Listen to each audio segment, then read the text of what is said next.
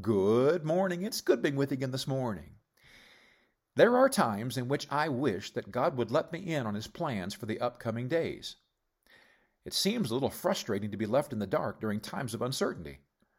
Tomorrow may bring some changes that it would really help knowing so I could prepare.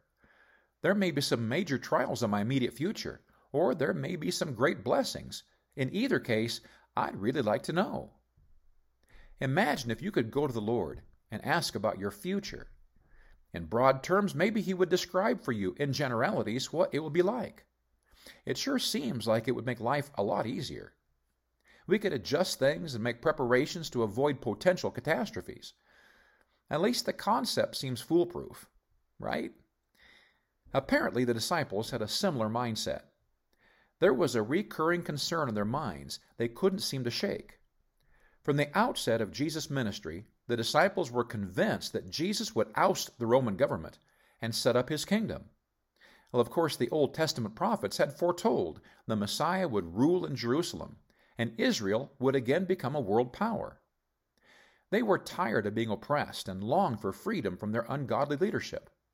They knew they were simply experiencing judgment for their years of idolatry and godlessness. But their hopes had been ignited with the appearance of the Christ. The account is told in Acts 1, 6 and 7. When they therefore were come together, they asked of Him, saying, Lord, wilt Thou at this time restore again the kingdom to Israel? And He said unto them, It is not for you to know the times or the seasons which the Father hath put in His own power. The disciples couldn't take it any longer. They had reveled in Jesus' teaching and His miracles. They had come to believe that He was the promised one, come to free them from the Romans.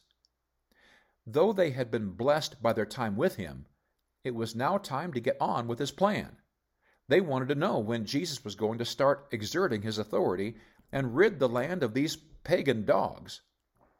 They had asked before, and Jesus had given a similar response.